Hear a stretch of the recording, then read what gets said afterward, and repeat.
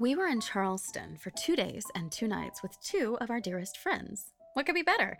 As we checked in, the front desk clerk offered a complimentary upgrade to a spacious 2-bedroom suite. That would make things more comfortable with two couples, so we heartily accepted. Wonderful, she replied. You'll be in 359. We were perplexed when we reached the 3rd floor, however. Our suite didn't seem to exist. We eventually found the elusive 359, not present on any hallway directions, but when Eric went to open the door, he stopped short. Did you hear that? Cut it out, I scolded, expecting this sort of banter on a trip to what's reported to be one of the most haunted cities in the country. But Jeff, a science guy, not prone to superstition, retorted, I hear it too. We all got quiet and listened as something, or someone, knocked from the inside of the door. Our eyes got big as we chuckled, ooh, haunted. Then Eric put the key card in and quickly pulled it out. The light turned green, the handle turned, but when he tried to push it open, he couldn't. It was as though someone was resisting him from the inside. When we made our way in, no one was there. More tickled than afraid, we decided to stay and share suite 359 with whatever ghost haunted there. Teresa jokingly decided his name was Paul, since on every painting was the autograph of someone named Paul. We asked Paul to watch over the place as we headed out on a self-guided walking tour that led us from the pineapple fountain at Waterfront Park, past the old exchange, and down Rainbow Row to the Battery. We continued walking, eating, and drinking our way through Charleston for 2 perfect days, sleeping soundly in between. Paul may not have wanted to let us in, but he seemed harmless. So far. Our second night in Charleston, we walked across town to the old jail. None of us had ever been, but we'd read the history, how thousands had perished between 1802 and 1939, when the federal government finally shut it down due to inhumane conditions. Many had been hanged at the infamous gallows, but countless more died from neglect and disease, crammed inside the filthy, infested fortress that had been intended for a fraction of the prisoners it housed. We were part of a rather large tour group, which was annoying at first, but as soon as we entered the first room of the old jail, I forgot about them. The guide also became irrelevant. I barely heard his well-rehearsed counts of torture and death, or his tales of Lavinia and the other ghosts. I was overcome by the space itself. At first, I chalked it up to claustrophobia. It was pitch dark after all, save for a few safety lights. But looking back, it was more than that, an oppressive feeling. I didn't fear I could become trapped within this maze of concrete and iron. I felt like I already was. When we reached the last room, I hung out in the doorway as I'd done all evening, unable to fully enter. The guide coaxed, "Come on in. I'm gonna close this door." "You're going to what?" "Close it. You'll have to come in or stay out here by yourself." Whether it was pride at not wanting to seem chicken or the fear of being left alone, I entered the small, windowless room and let him close the thick, heavy door behind me. He then began to explain that this room had been the asylum. Nope. Big nope. I was about to get the hell out of there when he turned off his flashlight, plunging us all into complete darkness. Some screamed. I didn't. I couldn't breathe. When he turned the flashlight on, his face met mine, glaring as I whispered, "Open the damn door." Other than my near panic attack and a little kid on a creaky bicycle scaring us half to death as we left the premises, not much actually happened at the jail. It was fun in an ominous, horrific sort of way, but uneventful. But as we examined our photos later, Eric noticed something. This was taken from the doorway of an empty dark room with no flash. None of us can explain what we see here. A trail of movement? Nothing could be seen with the naked eye. After a late walk and one last dessert, we arrived back at our suite. This time, Jeff unlocked the door and had the same experience. The handle turned, but something, or someone, was pushing against the other side. After forcing our way in, we chuckled a sheepish "thanks" to Paul. Exhausted, I announced that I was taking a bath. The bathroom had 2 doors. One opened out to the hall and one opened into our bedroom. I started filling the tub, then closed and locked the door to the hall. I specifically double-checked that it was tightly closed and locked, then went through the other door into our bedroom. I made sure that hall door was also closed and locked, allowing me to move between our bedroom and the bathroom with privacy. Then I stripped naked, gathered my toiletries, and walked back into the bathroom. The door to the hall, the one I'd locked, the one I double-checked, was standing open. I screeched as I wrapped myself in a towel and ran out the main room, demanding to know who had opened the door. But they had no idea what I was talking about. I quickly realized it was impossible for any of them to have done it. First of all, we aren't the kind of people who go around opening doors on potentially naked friends, but even if one of them had forgotten I was trying to bathe, there was no key. And the only other way in was through the bedroom, where I'd been the whole time. The only other explanation was that I'd unwittingly left the door open myself, but Eric can attest that I'm meticulous about locking bathroom doors. I do not like to be taken off guard while in the tub. I know that I not only closed and locked that door, but checked behind myself, attempting to pull and turn the knob to make certain. And now, it was open.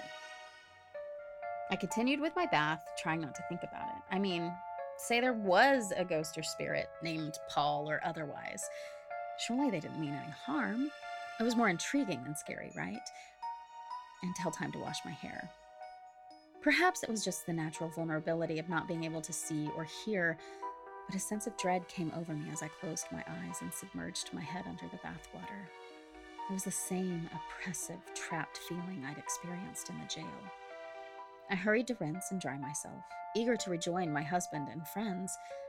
None of us could explain what had happened, any more than we could explain the force pressing back against us as we tried to enter the suite.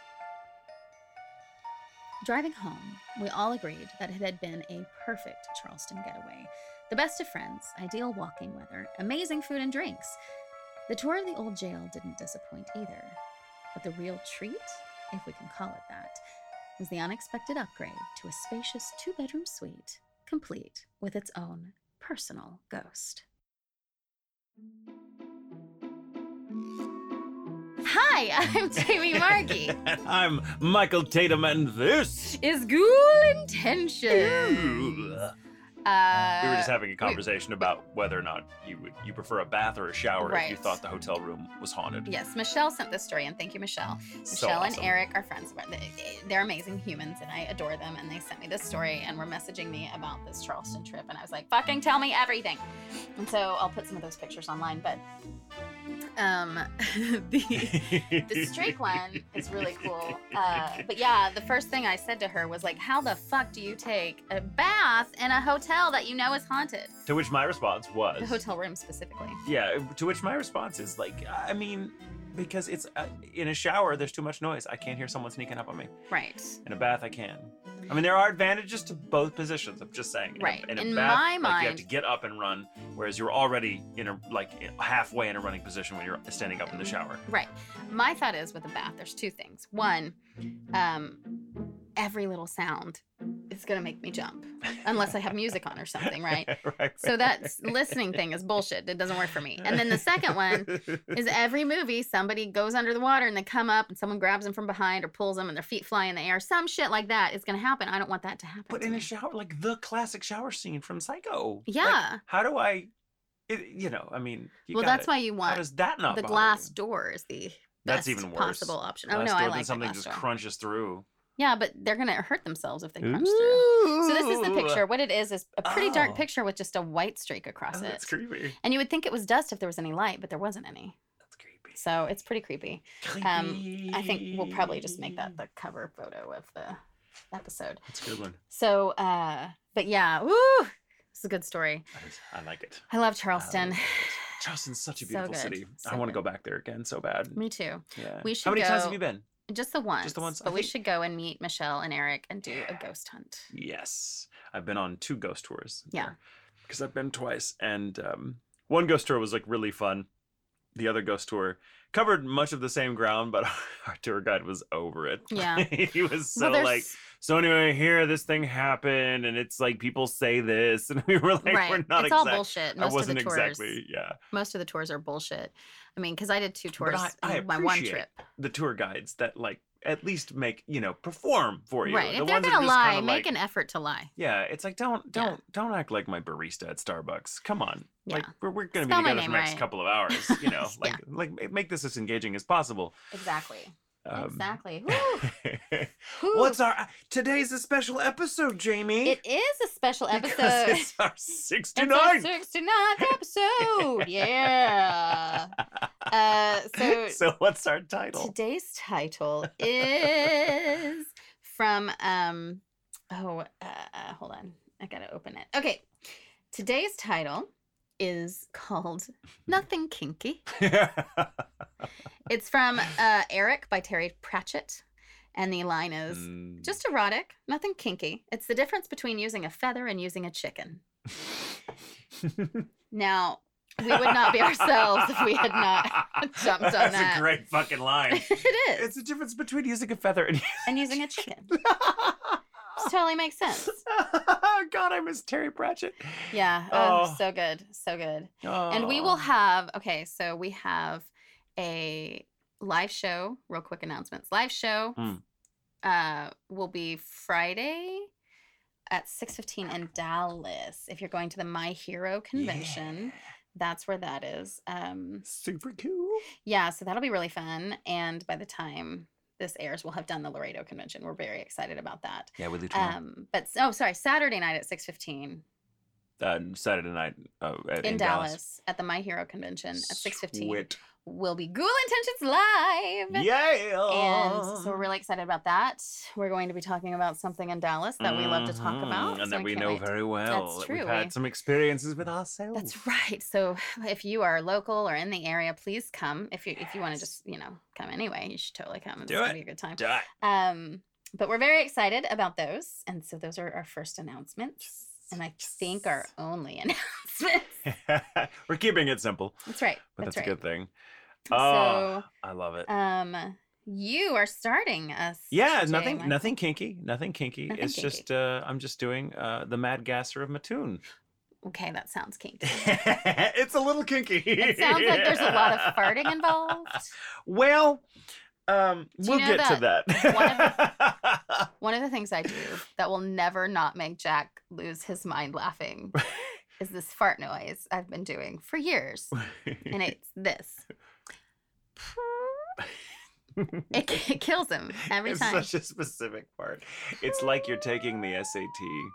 You can and someone's sitting in those like laminated chairs, and that's the sound of a fart sneaking out of someone's ass crack. Yeah. While they're trying to take a test.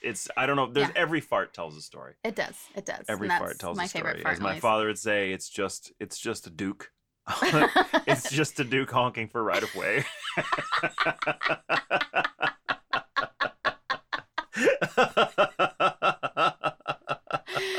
Oh my God. What's your favorite fart noise that you make? I don't have one that I make, but I like, I can't do it. I'm not as, well, I can, but I need help. Brandon has to be here and I have to make it on his stomach. I have to put my mouth to his stomach and just be like, and the combination of his stomach tensing up from being tickled and then laughing so he loosens it up just makes it so realistic. Makes it sound like my favorite type of fart. Slappy. An old man slappy fart. Slappy The ones that just sound like someone's playing the bongo drums from the inside of your shorts. Yeah. My grandfather had those farts and they never failed to kill. But it coming out and staying around. It was like we laugh and then we cry. Did I ever tell you the story about that lady that farted at it was a friend. Okay, so my grandparents' friend's mom, they wanted me to walk her to the restroom, and because she was older, so I walked her and I waited for her, and she farted for 5 minutes straight. The worst, raunchiest. I have 2 brothers, but these farts were like someone had opened a tomb. Yeah, I remember it, and it was high school. I remember these farts. I can hear them still. And then she was a sweet little old lady. And she came out, she washed her hands, and we're walking back, and she grabbed my arm, and she patted me, and she goes, "Thank you so much. I just had to get rid of a little gas." And I was like, "A little?" I didn't say that. Madam, you could live off the grid with that natural supply. Yeah. So anyway.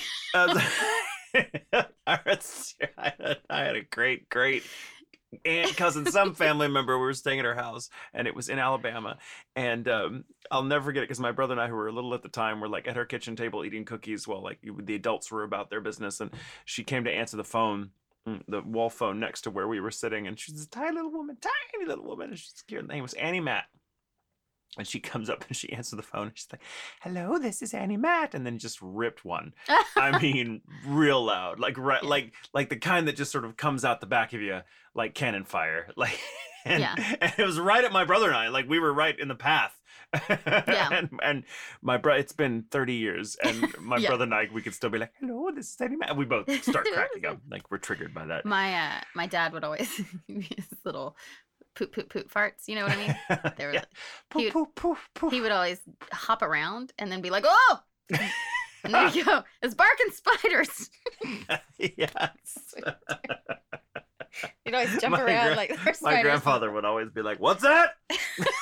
Every time. I can't believe. Okay, but that's not what this is about. No, it's not. I mean, it could be. I don't know. They never did solve the mystery to my satisfaction. So maybe it was the mad farter of Mattoon. You have the mad gasser of Mattoon and the mad farter of Falwell. All right. So my sources are Wikipedia, a wonderful article written about this in 40 Times from like the late 90s when I used to subscribe to that magazine. I still have a copy. A podcast called The Skeptoid, a YouTuber by the name of Cryptic, who I think has done a bunch of, I really like his style. Mm-hmm. And the infographic show, there's a few books I shall reference while we're going. It's a fascinating case. Have you ever heard anything about it? No. All right. Obviously, I went into fart talk. Actually, it is such an interesting case that it has its own. It is one of the only such cases of its kind to have its own academic paper written about it. Wow. Here in the U.S. anyway. So let's just jump right into it. So with the population clocking in at fewer than 19,000 as of the last census, which I believe was done in 2010, Mattoon, Illinois, isn't exactly a bustling metropolis. Its only real claims to fame are, get this, a Burger King completely unaffiliated with the fast food chain we all know and love. I don't know how that works. And one of the most bizarre cases of weirdly specific mass hysteria in recent memory. Ew. If indeed mass hysteria it was. Well, isn't that the way mass hysteria goes? Right. Well, so let's go back, shall we? August 31st, 1944. Okay. This is in the middle of World War II, which sure it was going on a whole ocean away, but there was still a lot of anxiety about, spies and saboteurs coming to our shores here. And bear in mind that Mattoon, while not a large town, did have a big munitions plant that was, of course, spiking up production for the war effort. So, there was, and just a few years prior to this happening, there had been straight up Nazi and Japanese saboteurs caught in Florida trying to, take down the industrial complex. So, just that's kind of the milieu. The backdrop. Mm-hmm. So on August 31st, 1944, a man by the name of Urban Rafe awoke in the wee hours to a noxious odor pervading his home.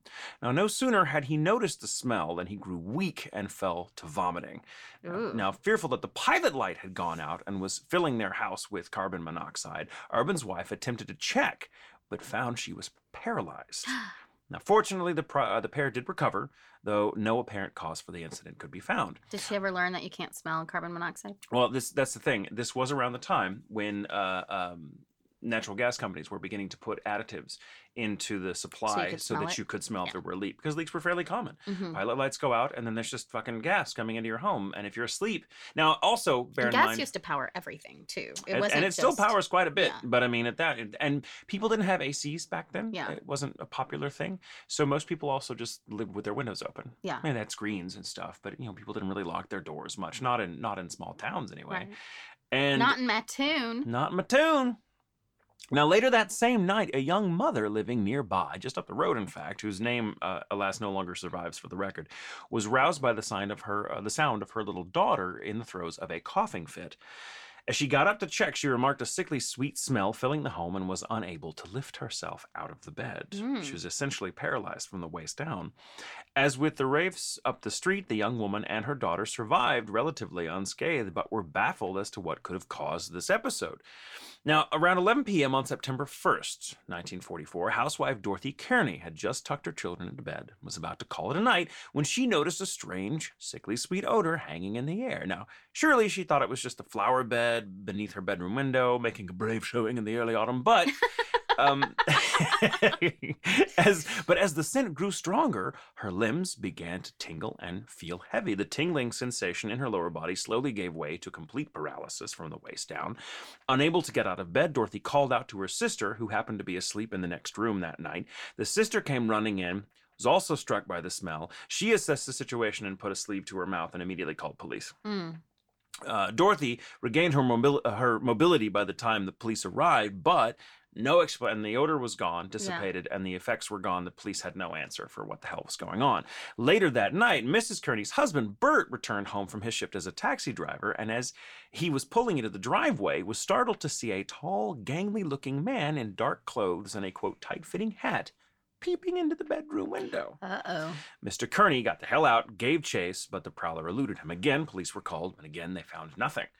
I think they may have found some footprints in the dirt near the window, but that was it. 4 days later, on September 5th, Carl and Balua Cordes, C-O-R-D-E-S, maybe Cordes, returned home after a lovely evening out to find a white rag mysteriously crumpled near the screen door of their porch. Now, curious, Balua picked up the cloth and gave it a sniff. Almost immediately, she grew violently ill and started vomiting. Her lips swelled, her throat burned, she lost feeling in her legs. When police called to the scene, took a whiff of the cloth themselves, however, they suffered no ill effects. They did, however, apprehend a shady-looking fellow about a block up the road and brought him in for questioning. More on him in a bit. The Cordeses felt the rag had probably been left on their porch by this guy to incapacitate the family dog, who often slept just on the other side of the screen door, kind of a guard dog. Searching their property, once the bout of semi-paralysis subsided, Balua found an antique skeleton key, which looked like it had been used quite a bit. And for those of you who don't know what a skeleton key was, back in the old days before locks were quite as high-tech as they are now, it was possible to get a master key that was capable of overriding all the tumblers in a lock. So it's called a skeleton key because it pretty much opened every key in a house. Yeah, it's like a master key. Basically. And some of them worked on any house or on any various houses, luck of the draw. They found an antique skeleton key and a tube of lipstick on the sidewalk not far from their porch. Police forensic chemist John Sutter conducted a series of tests on the rag and found no trace of anything harmful, though he considered in his report that the offending chemical might have evaporated in transit. There are, after all, certain chemicals that behave this way. The man brought in for questioning was released, having no evidence against him, and he said he was just walking around. Perhaps, though, it was the fact that he was let go. It was no coincidence that the following night saw no less than 4 such gas attacks. And now, approximately 9 p.m. on September 6th, 2 hours after seeing a strange figure skulking around the outside of her home, Glenda Hendershot's 11-year-old daughter fell violently ill. At 10 p.m., Miss Ardell Spangle was overcome with a sickly sweet smell and lost the use of her lower extremities for a short time. Around midnight that same night, restaurateur Laura Junkin hacked through a miasma of what she first thought was someone's cheap-ass perfume while entering her own apartment and quickly found herself unable to walk. She'd been in the habit of leaving her window open, as most people did, in a few inches while she was away at work. This, it was later presumed, was the quote-unquote gasser's method for letting in his noxious concoction, whatever the hell it was. This was confirmed when not long after, and we're still on the same night here, a 60-year-old man by the name of Fred Goebel literally saw someone pumping fumes with a manual fumigator, or what's called a flit gun. It's like one of those things you see in cartoons where like, shh, shh, looks kind of like it's like a bicycle pump. Same right. Thing, same principle. And it's back in the day, fumigators and like pest control people used to use it for all sorts of things. Isn't it used for fire too? You're thinking of a bellows. Oh, that's different. The little cord, that's a bellows. This was a flit gun. It looks like a bicycle pump, and it's like a caulking gun. Have you ever seen a caulking gun? It's like that. Okay. But it's just got a little pump in the back, then shit comes out the front. It's really old-fashioned. Okay, So we were doing a lot of hand gestures just now. For those of you who can't, we're just a lot of nothing kinky. Nothing kinky. So this was okay. So 6-year-old Fred Goebel. Just the feather, not the chicken. Literally saw someone pumping fumes with a small manual fumigator into his apartment through an open window. Within seconds, Fred grew ill. His wife, beside him on the bed, experienced nothing. Fred's neighbor, Robert Daniels, told police he'd seen a tall, thin man scuttle away from the couple's window and into the night. By September 9th, newspapers were having a field day. A crazed gasser was on the loose in Mattoon, roaming the neighborhoods in black, nondescript clothing and releasing some unknown paralytic agent into unsuspecting citizens' homes. Mattoon gets jitters from gas attacks, ran one headline. Anesthetic prowler on the loose, ran another. State hunts mad gasman, groggy as Londoners under protracted aerial blitzing. This town reeled today under the repeated attacks of a mad anesthetist. A mad anesthetist who has sprayed a deadly nerve gas into 13 homes and knocked out 27 known victims.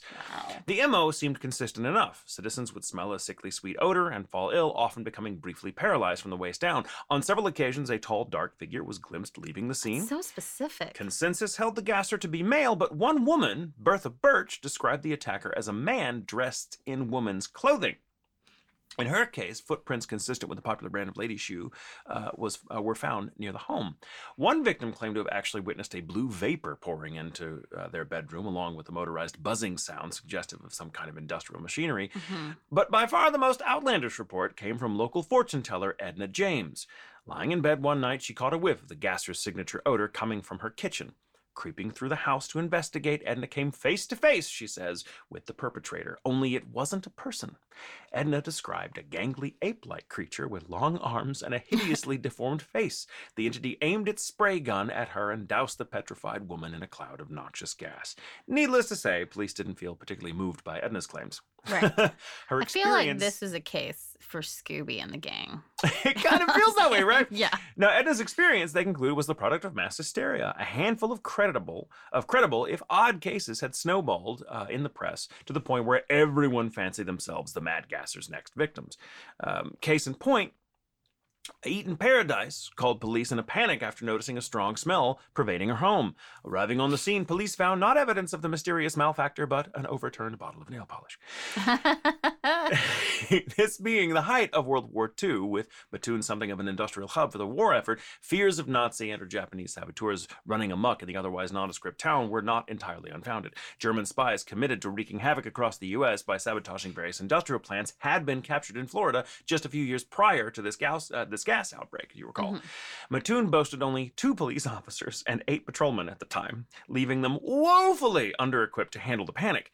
Chief Eugene Cole was inclined to dismiss the sightings out of hand as mass hysteria, but nonetheless spared what forces he could to case the streets for anyone up to mischief. A teenage boy was caught tapping on his girlfriend's window in the middle of the night, but later admitted he was only taking advantage of the mad gasser's scare to frighten his girlfriend. Authorities administered... What a great fella. What an asshole. Right? Authorities administered a lie detector test and were satisfied that he wasn't their man, if there was a man to be had at all. The situation spiraled out of control. State investigators soon descended on Mattoon to see what all the fuss was about. Patrol cars raced through the streets, answering call after call after call of supposed sightings. Citizens tailed the patrol cars at speed for the chance to unmask the culprit themselves. This became such a problem that Police Chief Cole issued a warning that anyone caught chasing a patrol car through the streets of Mattoon would have the book thrown at them. Crowds swarmed City Hall daily, demanding to be kept up to date on the case. Others took to forming vigilante groups and patrolling the streets with guns. What? Fortunately, the only casualty of the hysteria seems to have been a particularly jumpy woman's kitchen wall. She'd blown a hole in it with her husband's 12-gauge. Wow. As the frenzy reached a fevered pitch, more victims of the mad gasser came forward claiming to have experienced symptoms months prior to the August 31st attack. Most of the victims were women. When pressed why they hadn't come forward before the media circus, most confided that they simply been too baffled by their experiences to even know Yeah, who like to it call. wasn't just some freak thing. You know, on September 12th, Police Chief Cole released a statement to the press that wouldn't win him any fans. Quote, local police in cooperation with state officers have checked and rechecked all reported cases, and we find absolutely no evidence to support the stories that have been told, end quote. Cole went on to chalk the whole hullabaloo up to mass hysteria and theorized the strong odor had in fact been coming from the Atlas Imperial munitions plant just on the outskirts of town. This didn't go well for him. The people of Mattoon were up in arms, outraged at having their fears so summarily dismissed. The following day, one paper ran the headline, "Citizens assail police for calling gas scare a hoax. Authorities are branded as incompetent." Cole... Mass hysteria is not a hoax. Right, That's well, different. right, well, you know. But, I mean, nobody wants to be told, right. You're hysterical. Yeah, right. With all these other people, you're right. just hysterical. Cole clapped Especially back. women. Well, that's where it comes from. Yeah. It comes from. It's if correct me if I'm wrong, but someone out there in podcast land, but hysteria is a Latin derivation of the word meaning the uterus. And it was thought to, like, you know, so it's like if you had a uterus, you get hysterical by definition. And so it's you like, gotta rub one out and chill out. You think there's a mad gasser gassing you? You're just a woman. Go figure that they wouldn't want to tell anyone about it. I know, weird. It's like a theme that it's continues. Like, why don't women want to come forward when they know they won't be believed? I don't understand. I know. So Cole clapped back hard at these headlines. Anyone reporting a gas attack, according to him, must submit to a mandatory medical examination or be subject to arrest. Whoa. As you might imagine, reports dropped off pretty quick. Yeah. Now, Brian Dunning with Skeptoid, a podcast I listened to for this episode, notes that within a few days of the press changing its tone, suddenly there were 0 more reports. And so, he writes, within 2 weeks of its birth, the Mad Gasser of Mattoon became one of the most famous case studies in mass hysteria. The following year, Donald Johnson, an undergrad at the University of Illinois, wrote the only really scholarly article about the episode, The Phantom Anesthetist of Mattoon, a field study of mass hysteria, published in the Journal of Abnormal and Social Psychology. His most interesting findings were his graphs of newspaper space in square inches compared to the number of reports that came in, showing a very apparent causal effect. If the morning papers dedicated more space to it, more reports would come in that day. And interestingly, the Mad Gasser was as silent as the newspapers during the initial 2-day Labor Day publishing break. Of course, 25 maybe reports. He had things to do. It was Labor Day. Maybe It's he had a Labor barbecue Day. to go to. Of course, 25 reports over 13 days is a very small data set, Dunning says, so it's not really valid to call such conclusions definite. But given the lack of evidence to the contrary, most subsequent researchers have agreed that the initial analysis of mass hysteria driven by newspaper reporting was probably the only real cause behind the Mad Gasser. End quote. That said, not everyone in a position of authority at the time agreed with Police Chief Cole. Several officers maintained the early attacks, at least, were legit, and that the subsequent flurry of reports resulted from a combination of overactive imaginations and the general sense of panic sweeping the town via the press. Still, something had happened, at least in the beginning. Representatives from Atlas Imperial refuted Cole's assertion, citing both their recent inspection and the fact that had fumes been coming from their facility, logically their employees would have fallen ill long before the townsfolk did. Right. And it also wouldn't have just affected one person and then the other person in a room wouldn't have. Yeah. Now, granted, carbon tetrachloride, which the plant had on hand, does give off a sickly sweet odor and can induce symptoms somewhat similar to those reported by victims of the gasser, but Atlas Imperial insisted its stores of the gas were properly housed. And at any rate, it doesn't cause paralysis. Right, that's the weirdest. That's a weird, like, localized paralysis. Yeah.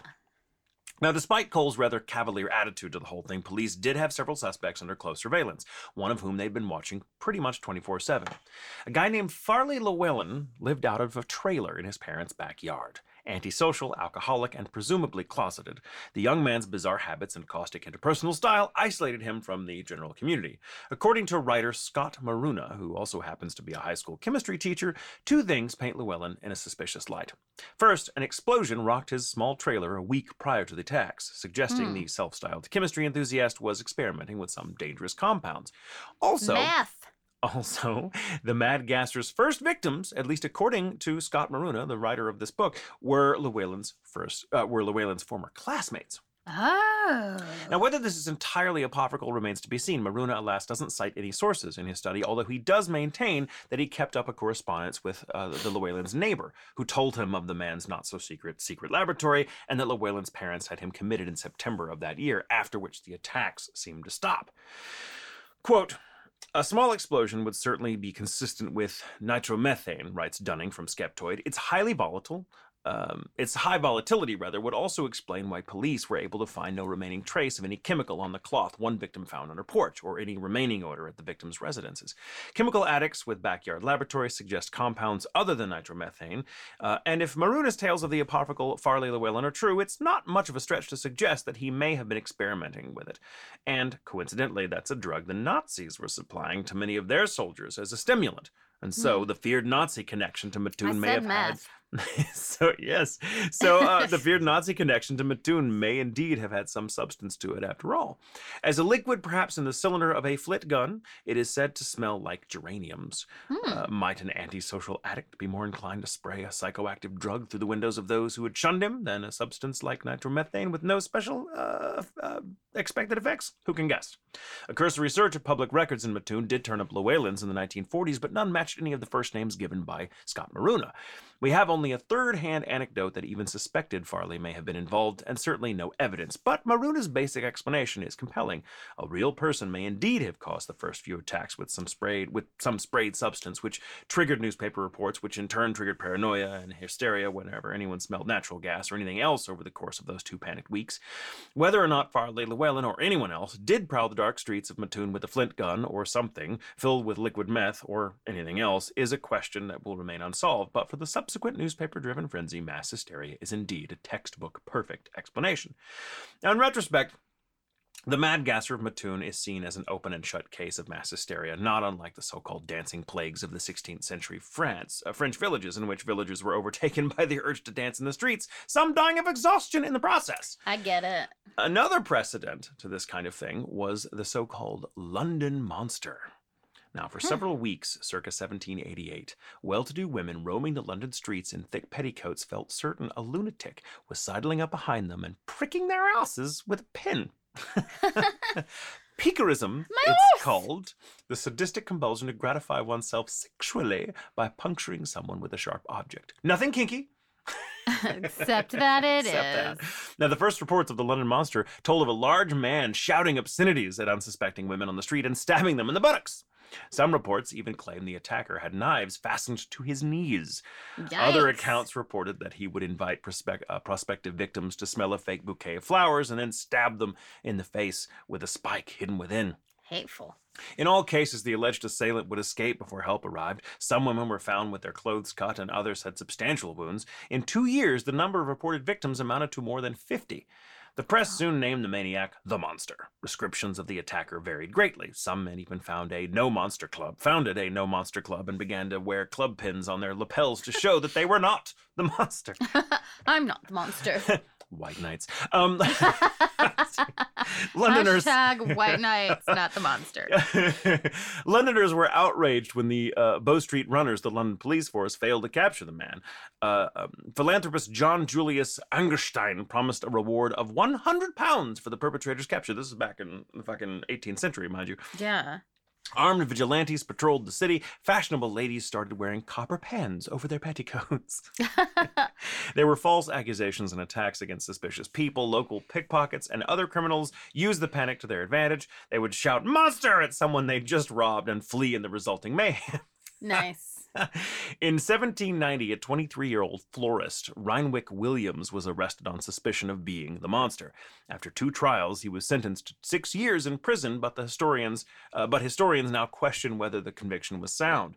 You see, on June 13th, 1790, Anne Porter claimed that she had spotted her attacker in St. James Park. Her admirer, John Coleman, began a slow pursuit of the man, who realized he was being followed. When Reinwick Williams, a florist, and the man in question, reached his home, Coleman confronted him, accusing him of insulting a lady, and challenged him to a duel. He eventually took Williams to meet Porter, who fainted when she saw him. Williams protested his innocence, but given the climate of panic, it was futile. He admitted that he had once approached Porter, but had an alibi for many of the other attacks. Magistrates charged Williams with defacing clothing in a crime that the bloody code carried a harsher penalty. Let me back up. He admitted that he had once approached Porter, but had an alibi for several of the other attacks. Magistrates charged William with defacing clothing, a crime that in the bloody code carried a harsher penalty than assault or attempted murder. Weird. Right. During the trial, clothing was more expensive than a person, I guess. It was property. And so it's like, you're threatening the status quo. During the trial, spectators cheered the witnesses for the prosecution and insulted those for the defense. One of the claimed victims confessed that she had not been attacked at all. Realizing the absurdity of the situation, the court granted Williams a retrial. In the new trial, Williams' defense lawyer was Irish poet Theophilus Swift, whose tactic was to accuse Porter of a scheme to collect the reward, Porter having married Coleman, who had received the reward money, despite the fact that a number of alleged victims gave contradictory stories and that his employer and co-workers testified that he had an alibi for the most infamous attacks, Williams was convicted on 3 counts and sentenced to 2 years each for a total of 6 years in prison. He was released in December of 1796. Now, historians have speculated whether Williams was the culprit and have even questioned whether the London monster wasn't just an example of mass hysteria similar to the mad gasser of Mattoon. Reports of monster-like attacks continue to be reported for several years after Williams' incarceration. All of which is to say, bad actors like the Mad Gasser have a long and established pedigree. In November of 1938, just 6 years before the people of Mattoon, Illinois caught their first whiff of mystery gas, Halifax, West Yorkshire flew into a panic over a mad slasher, a wild-eyed, knife-wielding misanthrope stalking the streets and, not unlike the London monster before him, and true to his name, slashing random victims. Reports of the maniac dropped off dramatically after one supposed victim, Percy Waddington, admitted his wounds were self-inflicted. And then there's one of my favorites, the story of Spring-Heeled Jack. But that's another story for another episode. We haven't done Spring-Heeled Jack? We have not. Oh, we'll have to do that. Yeah. Wow. So that's the weirdness that is the Mad Gasser of Mattoon. I I lean toward the theory that it was like some dude that was like, I'm going to make these chemicals and spray a couple of my old school chums. It was actually a Nazi. But then, well, he might have sympathized with the Nazis. But yeah, I think it was some dude. Yeah. And who started it. And maybe there were like 2 or 3 attacks and then everyone else just kind of thought, and then everyone else kind of panicked. Yeah. Well, the one in London... Yeah, the London monster. Like, if people's clothes have been cut and they've been stabbed, like, there's little more evidence. I find. Well, in some of those cases, though, some people found that, like, well, they weren't, like, people, like, some women would just look down at their dresses after having been out in the street all day and realize the rip was there, but they didn't feel it. So, who knows? They could have caught it on something or whatever, but then they've got it in their heads that this guy has gone around stabbing people like, oh, my God, I've just been stabbed. Right. You know? Oh my gosh. The press makes people very susceptible to all sorts of things. And suddenly everyone thinks that, you know, they're the Mad Gasser. Right. Yeah, but it's funny, there's several... Couldn't help it. Maybe there is a condition. I'll have to look it up. I should have done that just for the hell of it. But there is a condition where essentially it causes your farts to be so wretched that, like, people will... like vomit in your presence. There was a guy whose wife suffered from it so much so that she botched a job interview because she got nervous and farted, and you know, suddenly this smell is everywhere, and the guy she was interviewing thought, there's some kind of septic leak. We've got to evacuate the building. So so this guy's wife, the husband, who was an inventor, decided, you know what, I'm going to invent a special pair of underwear that like filters the smell. That's love, God damn it. That is love. But maybe the Mad Gasser was just someone walking around with really bad gas and thought it'd be really funny. Like, there's an open window, I'm just gonna make their night, and right in the window. Or is a peeping Tom with bad gas. Right. You know, it's just like, oh, I like to watch people sleep. Every time he gets excited. And he just out farts. And it's blue vapor. Just has the weirdest side effects. Because he's on meth. That's meth gas. I mean, sometimes I've smelled farts that are sometimes Genji farts, and I feel Oh, paralyzed. my God.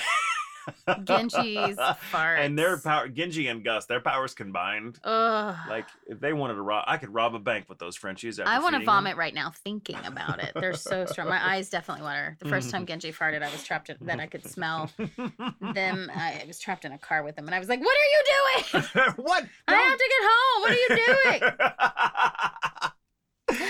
Okay, so what you got? Okay, so for me this time, I have the curse. Well, here's the thing, because I know that you've had a rough couple of weeks. Oh, it's been rough. And I wanted to cheer you up. And that's why I was like, he needs a curse. Thank you. You're welcome. You're welcome. Friend. So I'm doing the curse of the Hope Diamond. Oh, goody. Yay. I know a little bit about it, but not much. Yeah, it's good. So my sources are Stacey Conrad with Mental Floss, Wikipedia, of course, an article on ThoughtCo by Jennifer Rosenberg, and Richard Curran's lecture series with the Smithsonian. Nice. All right, so the Hope Diamond is one of the most famous jewels in the world, with ownership records dating back almost 400 years. Its much admired rare blue color is due to trace amounts of boron atoms which I didn't know. Blue diamonds are the rarest diamonds on Earth, by the way. The current Hope diamond weighs at 45.52 carats. Ooh. It's about the size of a walnut. So it's the size of a walnut, but it weighs the same as a certain amount of carats. That's right. It's a lot of produce illusions. Carrots are very light. Yeah, and it's baby carrots. I've seen it at the Smithsonian. Oh yeah? It's amazing. There's this whole that's so cool. Jewelry section, Winston special section, which we'll get into why in a second. But it's like I went to the Natural History Museum, and on one side is the dead zoo. That's what I like to call it, where all the animals have been taxidermied, and you go in, and it's like, they're all dead. It's the dead zoo. It's in there. It's the most uncomfortable petting zoo in the world. It really is. I didn't understand. Anyway, but the Hope Diamond was there is my favorite part. Nice. All the jewelry. Oh my God. Fucking all the jewelry. Okay, so according to legend, the Hope Diamond has had a curse placed upon it, causing misfortune to all who possessed the diamond. It starts in the year 1666. Oh, not a good year. It's a beastly year, really. When a man named Jean-Baptiste Tavernier. Tavernier.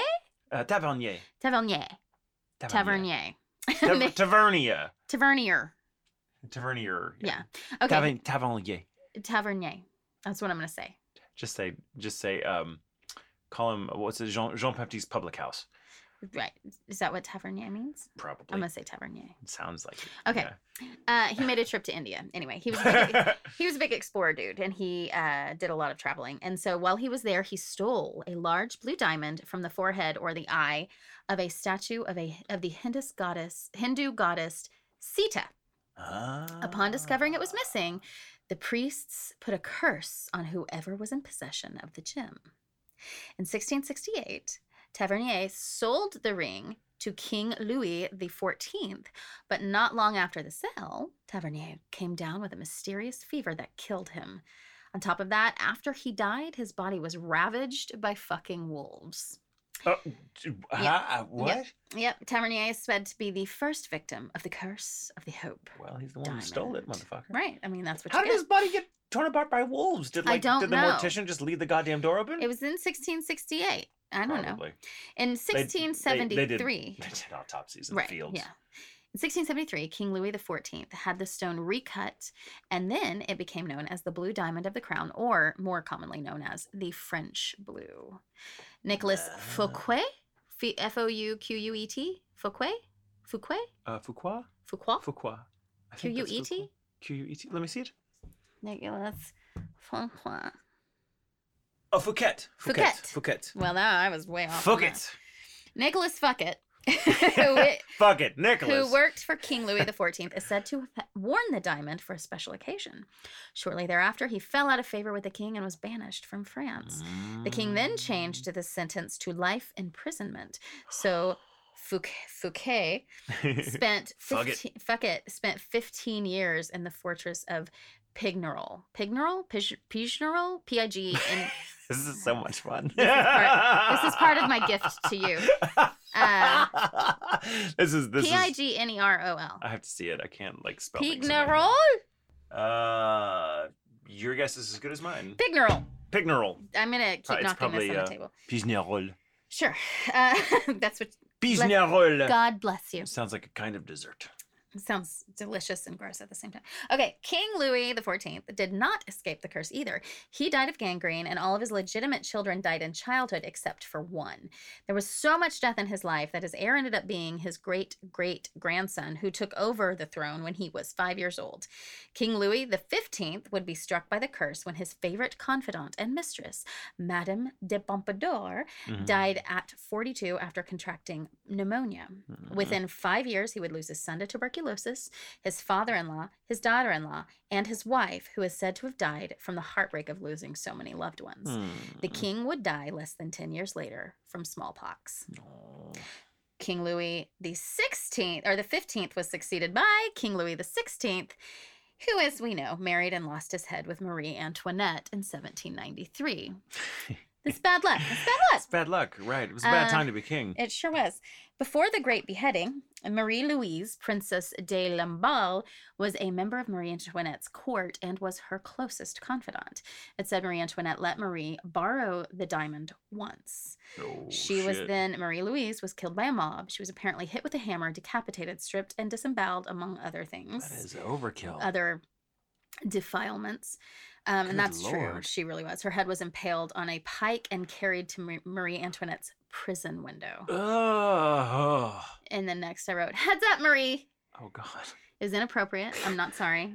It needed to be said. Right, it's been a long time. It's not too soon. She'd be dead. She'd be dead now of natural causes. That's so right. Is that the cutoff point? She would think it's hilarious. I know. After that... Bitch knew how to party. That's right. After that, the diamond disappeared until 1812. But it seems the curse wasn't done.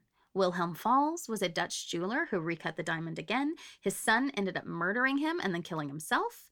By the mid-1800s, the ring was acquired by Henry Philip Hope, which is where the diamond gets its name.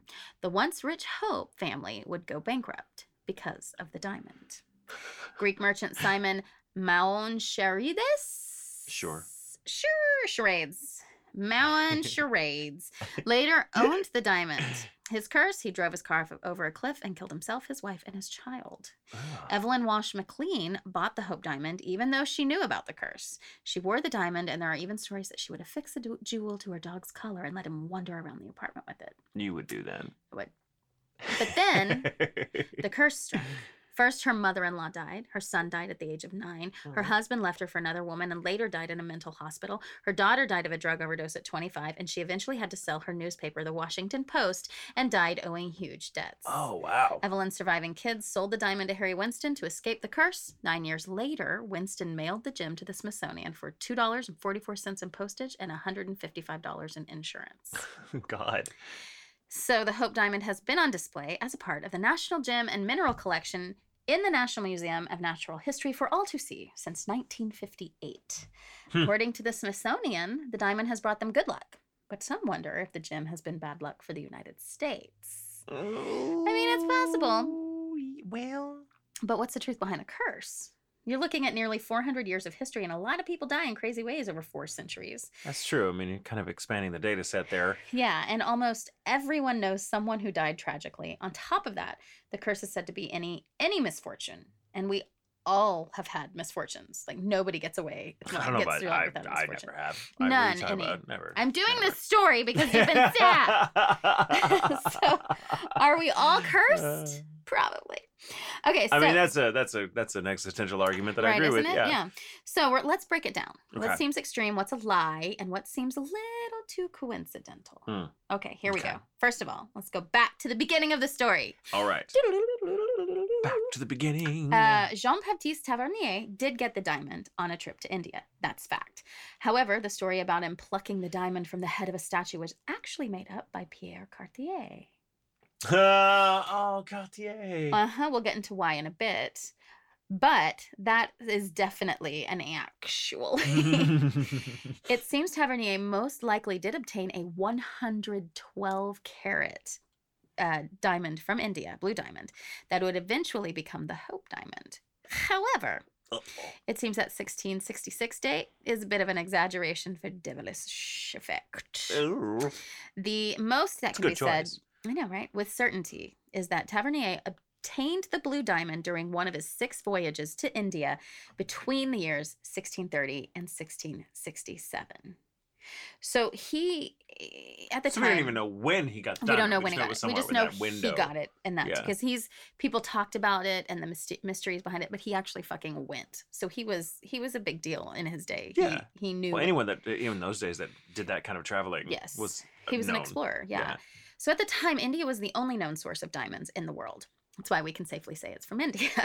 They hadn't yet been discovered in Brazil or South Africa. There were all sorts of stories about how diamonds were obtained, stories that went back to ancient times and were retold by the likes of Marco frickin' Polo. Yep. But it was Tavernier who actually went to see the diamond mines firsthand, and who came back with the fullest descriptions of them.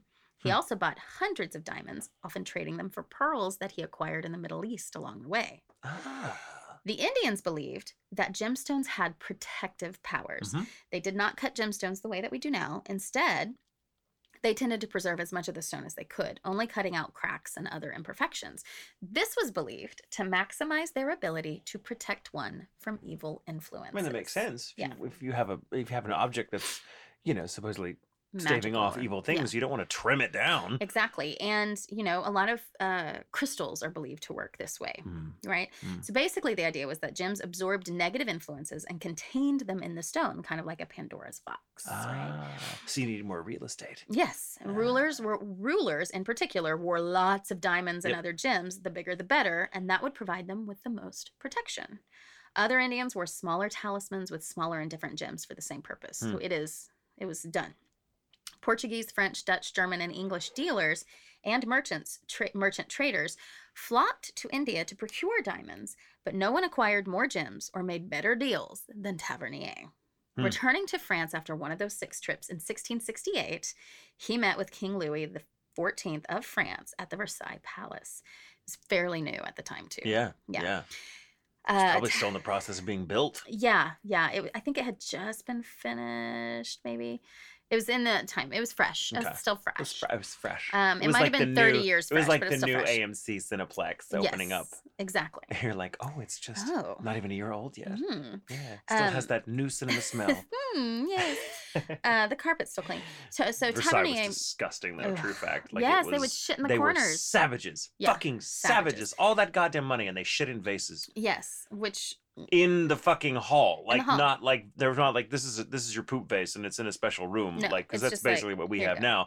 But I mean, like they were like, there's a vase, I'll just shit in that before I go in to see my friend. Yeah, fucking, it's insane. It's like it's the equivalent of taking a dump. Convention ever. It'd be the equivalent of like taking a dump in the plant box in the atrium of your building before you go up. Like it's just fucking. It's awful. God. So okay, can you imagine the smell. Sorry. Okay, so Tavernier sold the king the 112-carat blue diamond, along with about 200 other diamonds. Some stories say there was like 1,200. Like, he sold a lot of shit to the king. A big blue diamond like this was incredibly rare, and the king's artist drew a diagram of the diamond to record the acquisition. It was the first ever blue diamond in Europe. Nice. Here's the picture. Okay, so... Tavernier also did not die of fever soon after selling the diamond. So what he did was he used the diamond to help purchase a noble title for himself, which is how nobles were buying their nobility, which was a problem for a lot of people, as we'll see later. Baron of Aubonne, specifically, is what he bought. When shit started to go south in France, specifically, he was, I believe he was Protestant, and they were going after him, after Protestants at the time in France. Tavernier decided it was time for him to get the fuck out. So he ended up in Russia, where he died in Moscow at the ripe old age of 84. Not bad for that day and age. Yeah, so it seems the curse skipped him. Like he got out just in time.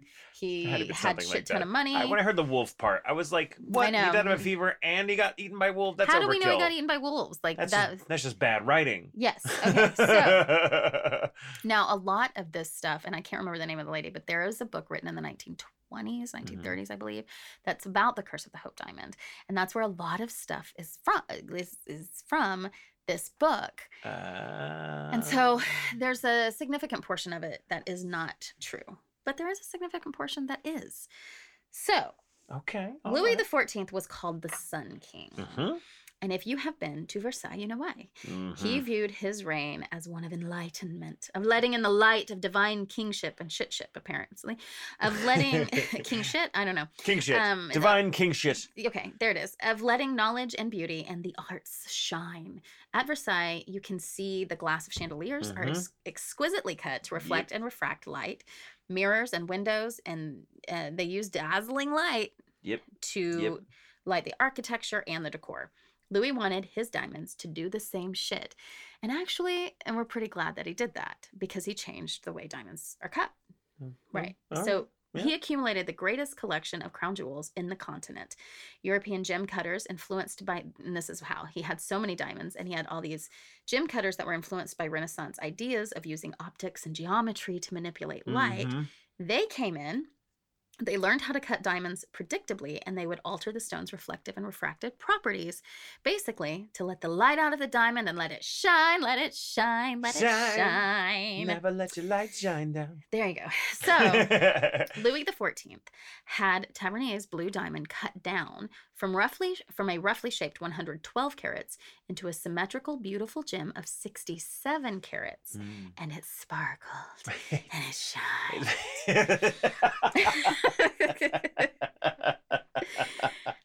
It was recorded in the royal inventory, and it was renamed the French blue. That's how everybody knew it. It was the French blue. It was valued at about $3.6 million in today's currency at the time. Louis XIV wore it simply from a ribbon hanging around his neck or in a brooch. That's it. That's how he wore it. But what about his curse, right? Well, Louis XIV was known as the Great King as well as the Sun King, and he reigned for 72 years and 110 days. The longest recorded reign, right, the longest recorded reign of any monarch in a sovereign country in Europe ever. Not too bad. Elizabeth might be coming in on it. I don't know how long she's reigned. Louis XIV had 6 children with his first wife, Maria Theresa of Spain. And yes, all of those children but one died. When she died, he said, she had never caused him unease on any other occasion. Oh, sweet, right? Also keep in mind he had a series of mistresses and had at least 13 documented children with 4 different women. Very typical of very nobility. Right then. And he had more mistresses than just that. Those are just the ones he had documented children with. He was making houses, separate houses in nobility. Yeah. He got around. He was like, I'm going to be the new Father Abraham. That's right. As many sons. Father Louis. Maria Theresa actually died in 1683 from an illness, although it was said she had a very painful death. Their son, yet another Louis, died in 1711, so she didn't die from heartache at his death or the deaths of people. Okay. Louis died from smallpox at age 49. So it was youngish, but not... Well, not for the time. Not for the time. The fact that which makes it more impressive that Louis, was there for 79 years. Well, that's but again, that just kind of expands the data set. Like, he lived so long for the time that of course he's going to know a lot of dead people. Exactly. And so... to me, I feel like Maria Theresa had it worse.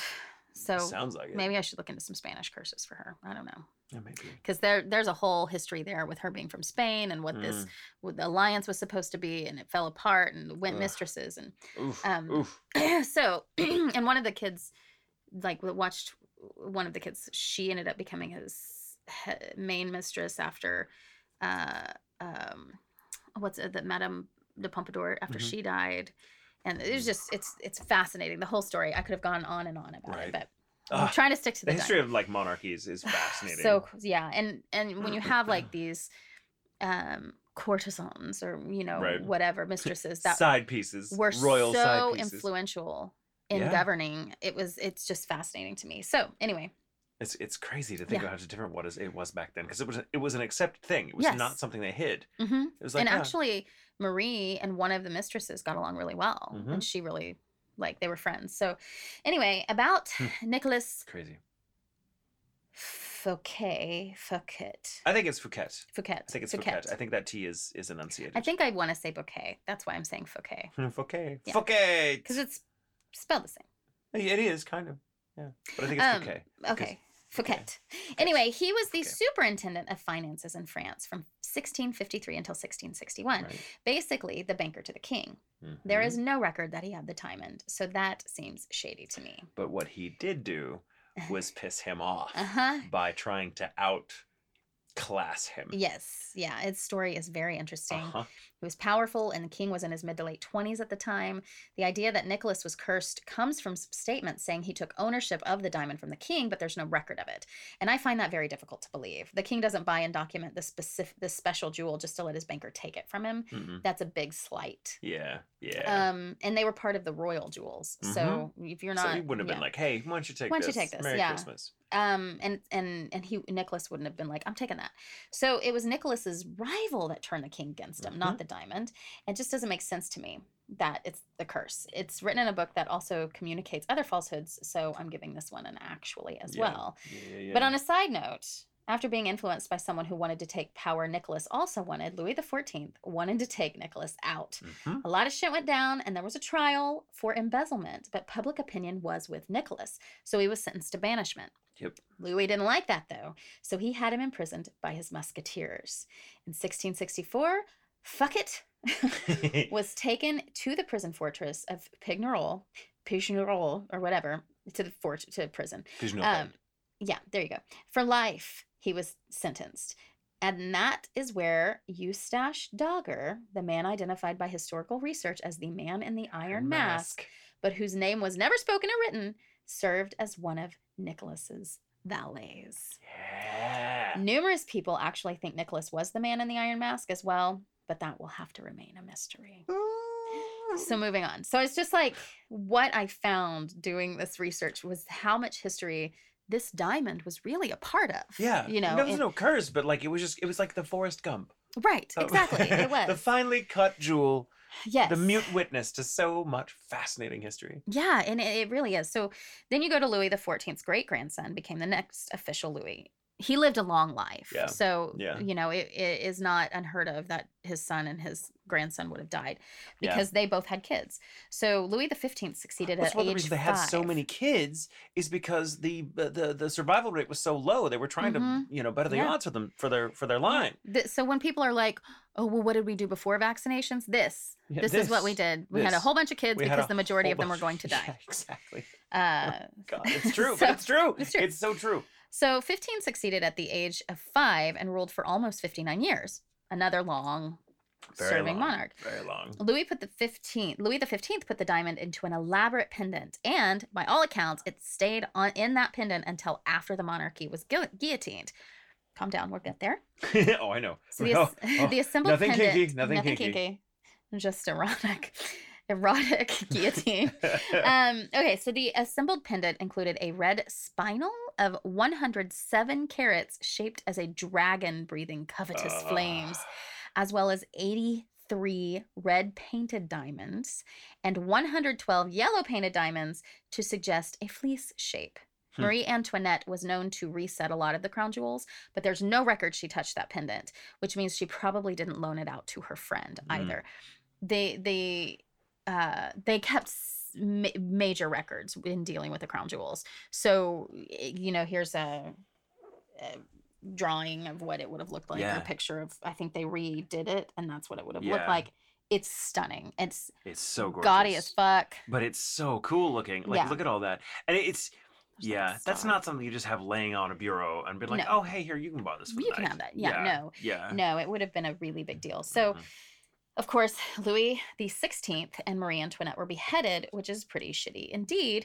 However, is that because of the curse of the Hope Diamond or the Habsburg curse? Marie Antoinette was a Habsburg. And that would be curse or curses. Yeah. Because there were two. Yeah. One had to do with a lot of ravens, and the other was a woman. And so we'll have to save that curse for another time. It was also fascinating. I was like, I have to step away from the Habsburg curse. And the Habsburg lit. Let's be real.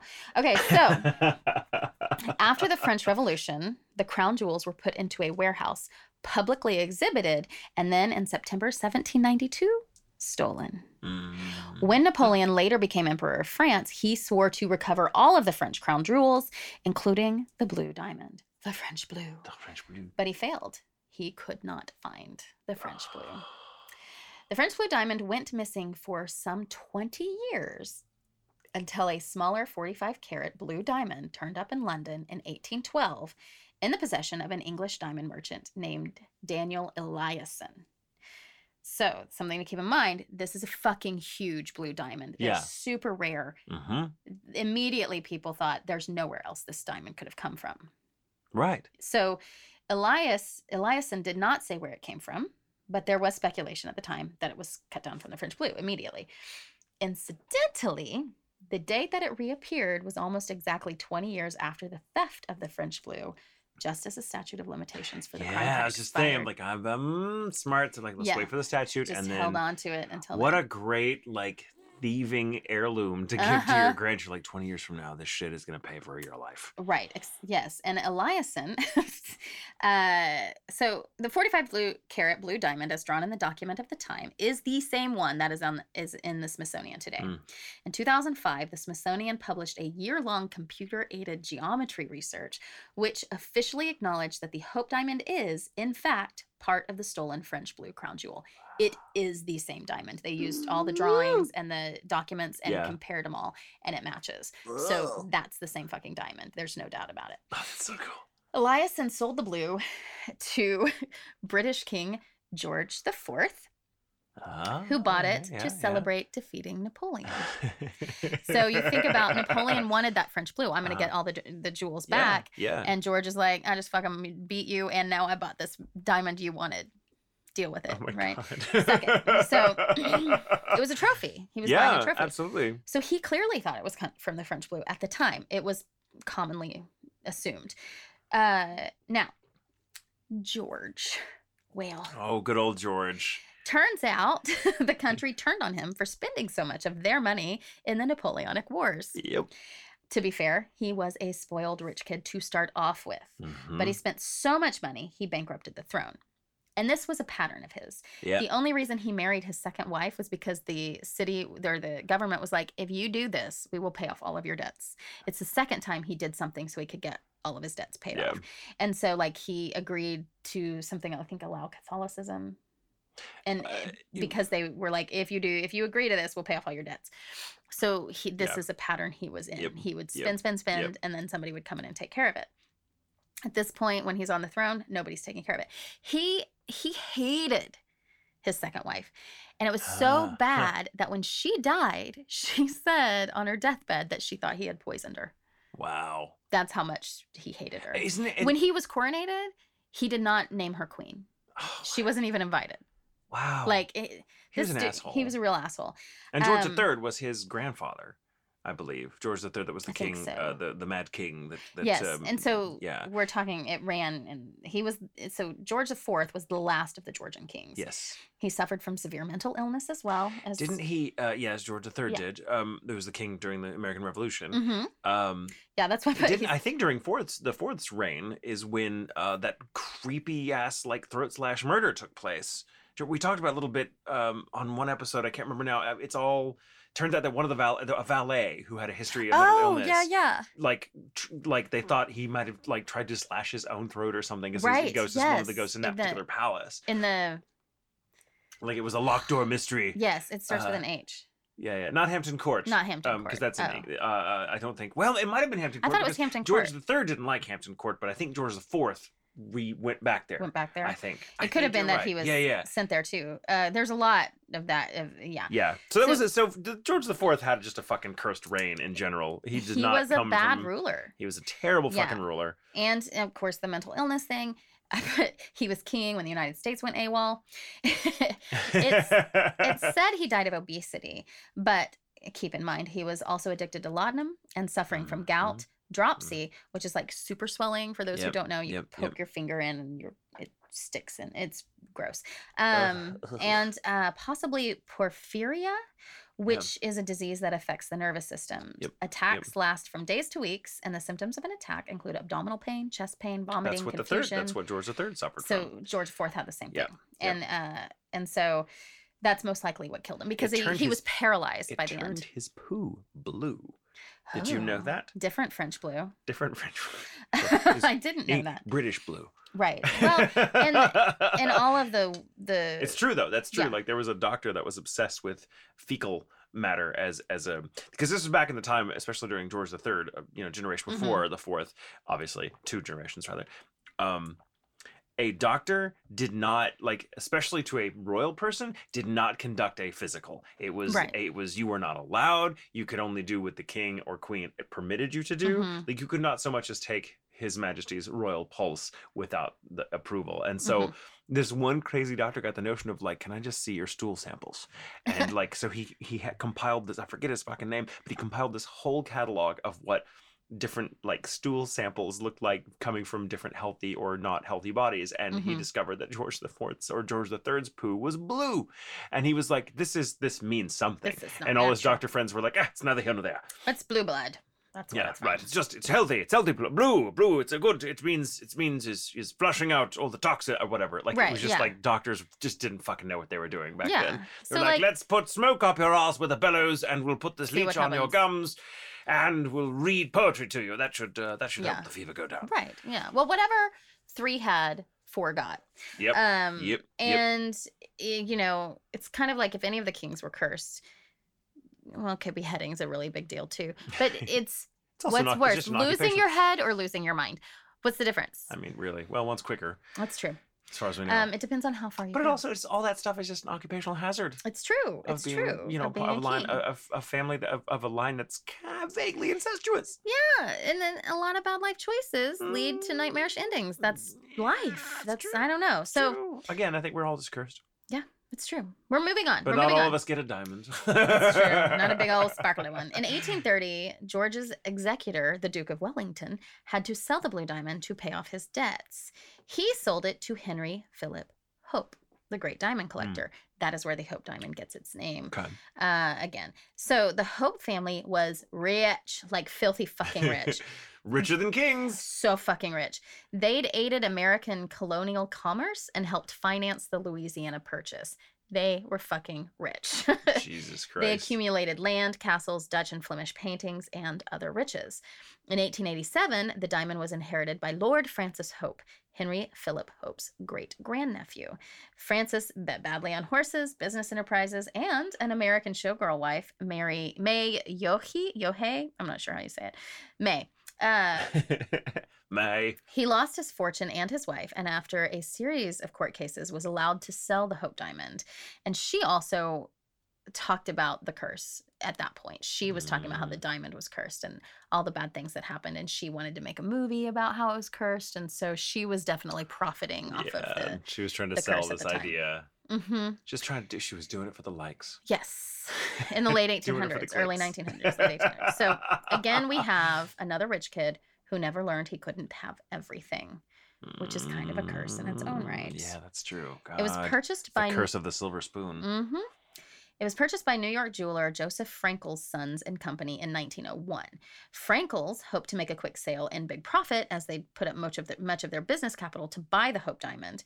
Instead, the overvalued rock sat in their vault. In the 1907 bankers' panic, basically a recession, it took a toll on the company. Frankel's was diamond rich, but cash poor and going bankrupt. And this is where the stories really started about the diamond being cursed. In 1908, the financial pages of the New York Times noted that the gem was responsible for Frankel's failure. Other newspapers, and it was, because they spent so much money and invested it and they couldn't get that money back. It was. But that's again, a bad business decision. Yes. Yeah. Other newspapers in Washington and London picked up the story and made it increasingly elaborate, speaking of the baleful influences and power of the mysterious rays that emanated below the glittering surface of the diamond, that unleashed evil upon all those who possess it. These stories... This diamond must be thrown into Mount Doom. It's the ring. It's the... Exactly. Give it to Frodo or whatever the fuck. Okay, so they're precious. These stories blamed the execution of Louis XVI and Marie Antoinette, Hope's bankruptcy and divorce, and Frankel's collapse on the malevolent influence of the blue diamond. Now, to be fair, if you shine ultraviolet light on the diamond, it does glow red for several minutes. Fucking blood red. Do you see this shit? That's so cool. Yeah, it's so cool. And it's so cool. It doesn't seem like any other blue diamonds are as red. It has a very, very specific color. There's a science to it, which I won't get into, but it's logical. And the stone's phosphorescence might lead to being able to fingerprint diamonds, which is fucking cool. That's badass. I mean, who says a curse can't follow logic, though? Motherfucker glows red. That's the coolest shit. Okay. And it stays that way for a little bit. So they'll shine. So like retains that energy that or light. whatever. That yeah. light. That's and so reflects fucking cool. Yeah. So, and to me, it seems after the stone became accepted as a curse, it really started working as a curse. So that's fucking true. Once people, it's a mass hysteria. It is. In 1908, Turkish Sultan Abdul Hamid The second purchases the Hope Diamond reportedly for $400,000 in 1908.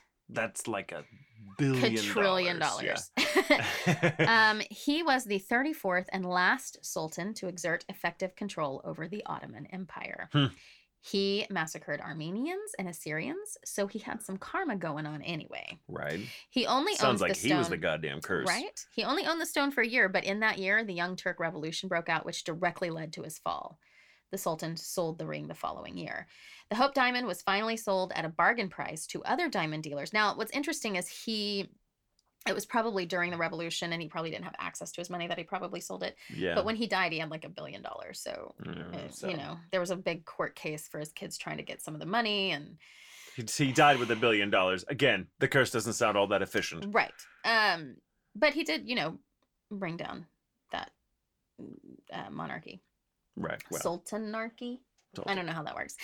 Anyway, the Hope Diamond was finally sold at a bargain price to other diamond dealers, finally coming to the Cartier brothers in Paris. Pierre Cartier was enchanted with the novel The Moonstone, written decades earlier by Wilkie Collins. By Wilkie Collins. I knew you were going to mention that. Yes. Sorry, it's one of my favorite like Victorian novels ever. I fucking love that book. Okay, so for those who don't know. Also very famous for another book called The Woman in White. Oh, Bitches in White! It's all a big circle. The first Bitch in White was written by Wilkie Collins. All right, that's good. Sorry, okay. Sorry, continue. Sorry, in I was Collins' just really excited. Story, a large yellow diamond had formed the eye of an idol of a Hindu deity in a temple in India. The diamond literally embodied the power of the god. There it rested until it was looted by a Muslim conqueror and taken to his treasury. Then, years later, British colonial soldiers looted the treasury in battle, taking the diamond back to England. There, tragedy, murder, kidnapping, insanity followed the possession of the ill-gotten gem. The god had cursed the stone. An evil force would emanate rays from the stone and strike misfortune upon all who owned it until the gem was properly returned to the deity back in India. Finally, Indian Hindu priests retrieved the diamond and brought it back home.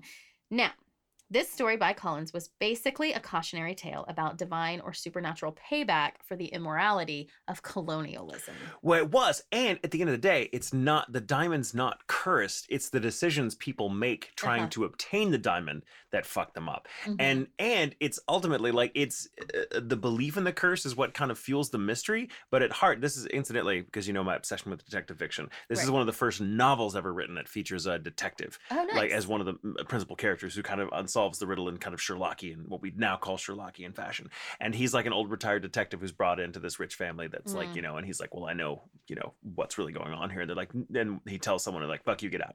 And then he comes back in the story. But yeah, so it's like he kind of dispels the idea of the curse in the like that it's a specific curse, and it's like, no, it's just because you know it's colonialism did this shit to us, and it's like it's basic, it's karma more than a curse, right? Essentially, I fucking love the book. Well, and that's such an interesting theme, and you and Pierre Cartier had that in common, so there you go.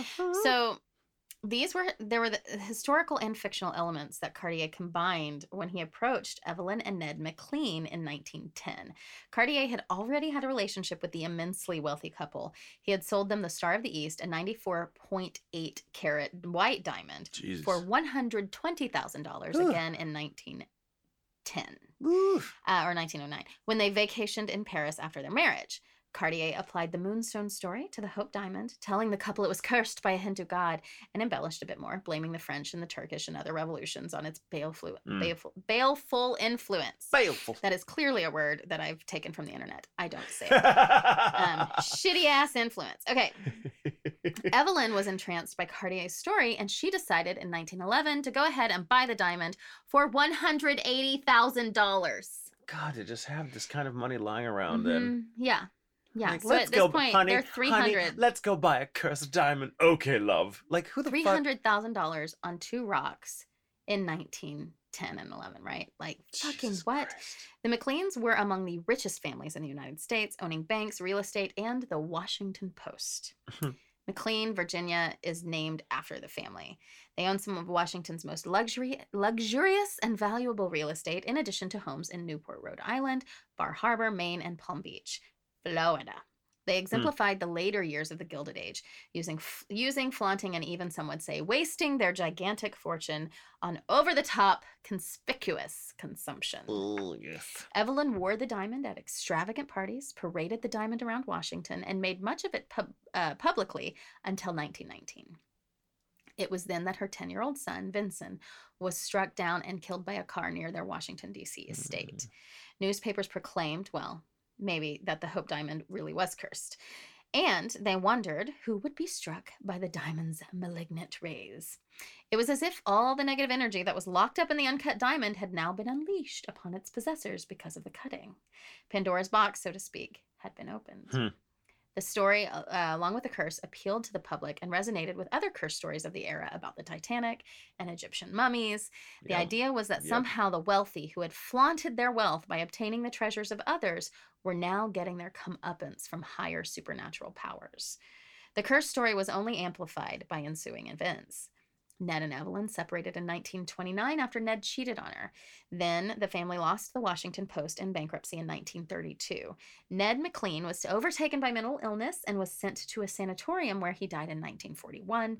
Evelyn actually pawned the Hope Diamond in 1930. This is an aside, actually. In 1932, in order to hire an investigator to track down the kidnappers of Charles Lindbergh's baby. So, like, this diamond has done everything. It's been everywhere. Oh, my God. Yeah. Such a storied existence. The remaining money was to be used for a possible ransom. Wasn't needed, however, and she got the diamond back. Over the years, Evelyn used the diamond, and, too, she tried to trade it for the Washington Post. She tried to sell it, and she couldn't. Because we were like, nah, it's cursed, bitch. Yeah, they auctioned it off, which is embarrassing for a family of that stature. So over the years, Evelyn used the diamond for charitable purposes as Washington's grand social maven. Seeing it or holding it was the prize for buying a raffle ticket or attending a benefit. She lent the diamond to brides to wear as something blue. And something borrowed, I'm sure, as well. Something old, something new, something borrowed, something cursed. Blue. She even had her Great Dane, Mike, this is true, wear the diamond around his neck. I love it, the idea of this Great Dane.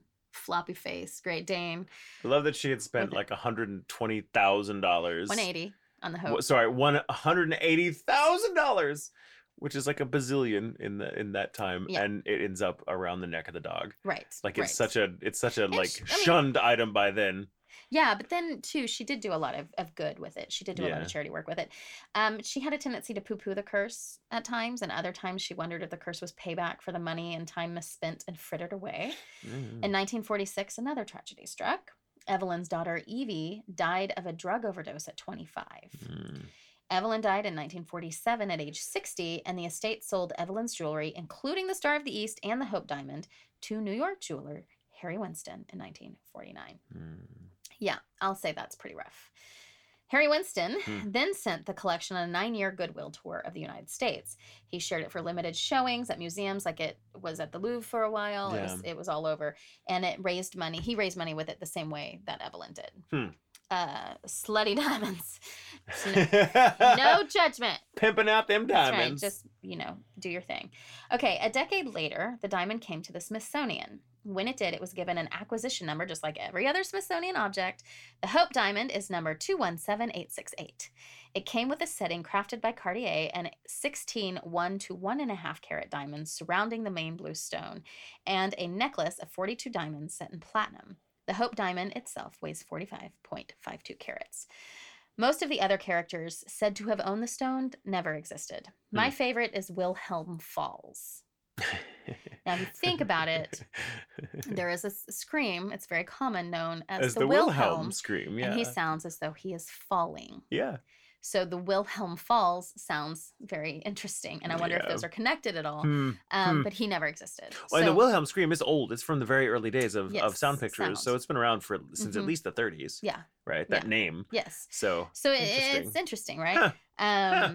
The Smithsonian does not believe in the curse. At least they don't believe it's affected them. As curator Jeff Post says, since the arrival of the Hope Diamond, the National Gem Collection has grown steadily in size and stature and is today considered by many to be the finest public display of gems in the world. For a Smithsonian, the Hope Diamond has obviously been a source of good luck. Yeah, well. Currently, the Hope Diamond is worth around $350 million. Oh. And I'll change the settings to if there's like an event, they'll change the setting of the diamond. Oh God, it's just fucking Oh. gorgeous. I do love jewels. No, I do too. I do too. I think the real curse isn't the diamond, but it's the disposable income that allows people to spend so much money on a sparkly thing.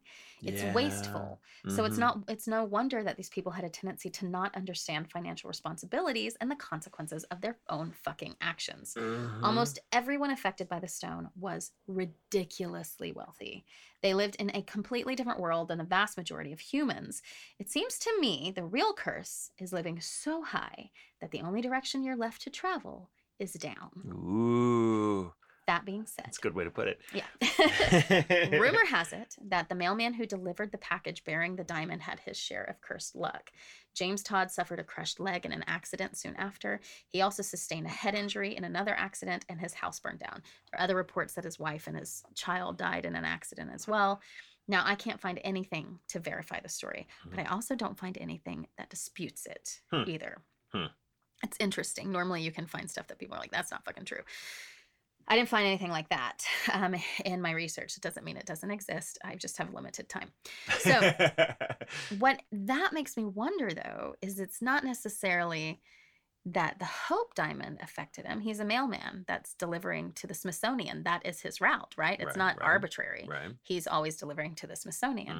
So perhaps he was affected by a different curse. Some other cursed object. Yes. That makes me wonder. So that is a lot of the history. That was so great. It became more of just what this ring has been around for the past 400 years and how crazy the history that's connected to it is. Yeah, how many objects like that in the world that exist that are still around that have seen that much history that you can go and look at right now if you wanted to. Like that's fascinating to me. Wow. Yeah, I got totally lost in it. I loved it. Shit. Such a good story. Yeah. So then that's the thing is it becomes the precious, right? It becomes that representative. It's Sauron and blah blah blah blah. Right.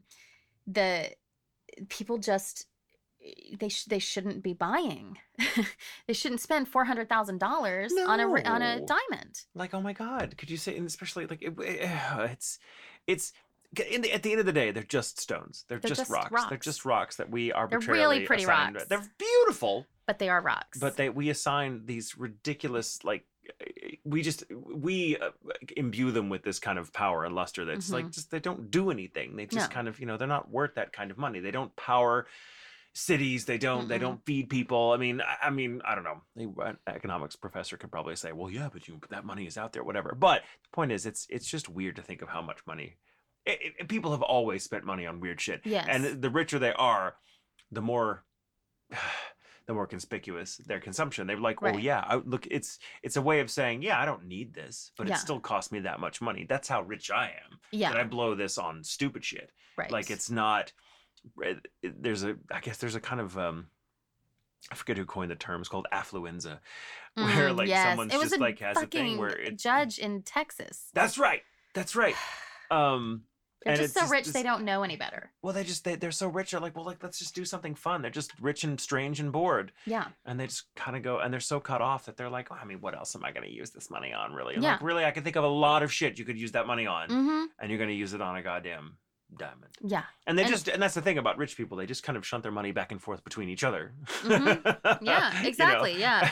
Well, and you think it'd be great if they were like, hey, I'm going to buy the Hope Diamond, and that's, and that money is going to go back into the economy and be a shot in the arm for that infrastructure. But it's not. It's like, hey, I just gave this other big bazillionaire, a few million extra dollars so I could have his or her diamond. It's like they're playing this fucking game of tennis, and we're all down on the streets just goddamn starving. Yeah. Well, and you think, the only thing I think that really is, I think it's a coincidence, but it's that this diamond was a part of the end of 3 different monarchies. It was the end of the French monarchy.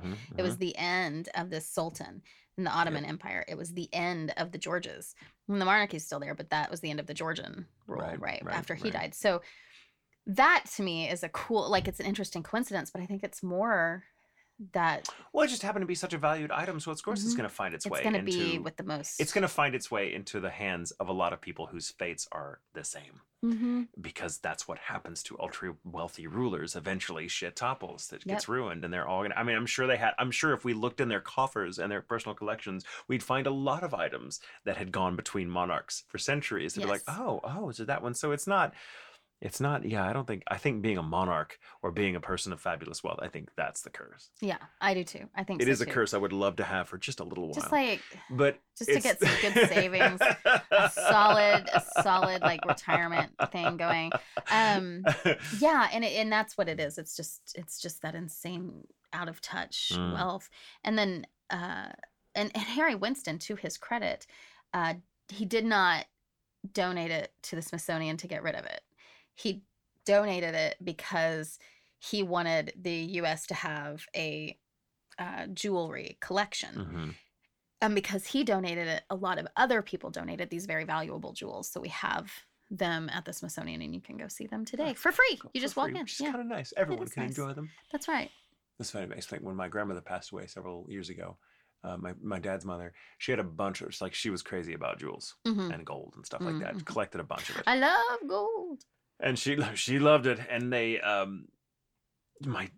she left a bunch of it to my dad, and my dad was like, I don't want, what am I gonna do with this shit? And it was all super gaudy. Like it was cut, the way they were cut and set were just super fucking gaudy. But we were all like, well, maybe I'll go to a jeweler and I'll find this guy, because a lot of the pieces came with certificates of authenticity or value, whatever you call that. And I brought it to the guy, and it was like, they were, despite being real, I mean, these were real, like, rubies and sapphires and topaz and a lot of, fine jewelry, effectively fucking worthless. Yeah. I mean, this entire collection, which she had probably in her lifetime spent $100,000 on over the course of her life, not in one fell swoop, of course, but it was worth about $800. Oh my God. At the end of the day. Yeah. I'm like, that's the thing about value like that. It's when it doesn't have intrinsic value, it's just kind of, it's more susceptible to the fluctuations of taste. And somebody would be like, the Hope Diamond, that's great, but no one wants it because it's too big, it's too gaudy, it's too this, too that. So if tastes change, it's like, so maybe he had no choice but to like, well, let me just donate it, because it's only interesting now as a relic. No one wants it. Yeah. Yeah. I mean, he knew when he got it that it was a tour. Right. It was going to go on tour. He knew that it was for something. It was to share with people, not to. Yeah, not to just keep and. Which could be why he didn't, suffer it, and that's why the Smithsonian, because. They've got it. They didn't have to. Because he was a little more philanthropic. Yes. And it seems like those are the people who escaped the curse, the people who bought it at discount. The other jewelers who bought it at discount. Right. Winston bought. And if you think if the diamond were the source of the curse, then you'd think they'd be more subject. Because I mean, they're getting it at a discount. That's closer to stealing it. Right. Than it is to. I'm like, you'd think the people that spent the most amount of money would. Well, they get it for a steal. Yeah. Yeah. So you think, but anyway, so that I got so lost in so many things. I know. I was like, oh my God, what about this? And just all of those different different countries and the histories there, and it was just like, oh my God, I could do this all day. So great. Yeah. So great. Thank you.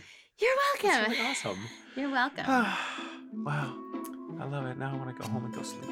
I do too. I'm so tired, Jamie. I would like a sandwich first. Oh, me too. Okay. I'm a little hungry. Sandwich. We're leaving tomorrow. We're leaving tomorrow. Yeah. On a plane. Yes. To Laredo. But by the time you hear this, we'll be back. Yay! Yeah. Well, thank you everyone for listening. Yes. I don't really have anything else to say. Remember to come see us in Dallas. Yes. This coming Saturday. Saturday the what? What is it? Saturday the 20th? No, hang on. Dates. I'll look. The dates. I have it on my phone. Wait, I'll tell you. It's not the 20th because we're in the 20th. I know. Right shut now. up. Hateful. It's hateful and it's hateful and it's not necessary. January 31st. 31st. Yeah. There we go. We'll be in Dallas. Last day of the month. Last day. Come see us in Dallas. We very much appreciate you guys. Check out the website, goulintentions.com, and all the other shit that's attached to that. You can find it there. I think that's it. Okay. Remember, it's okay to sleep with the lights on.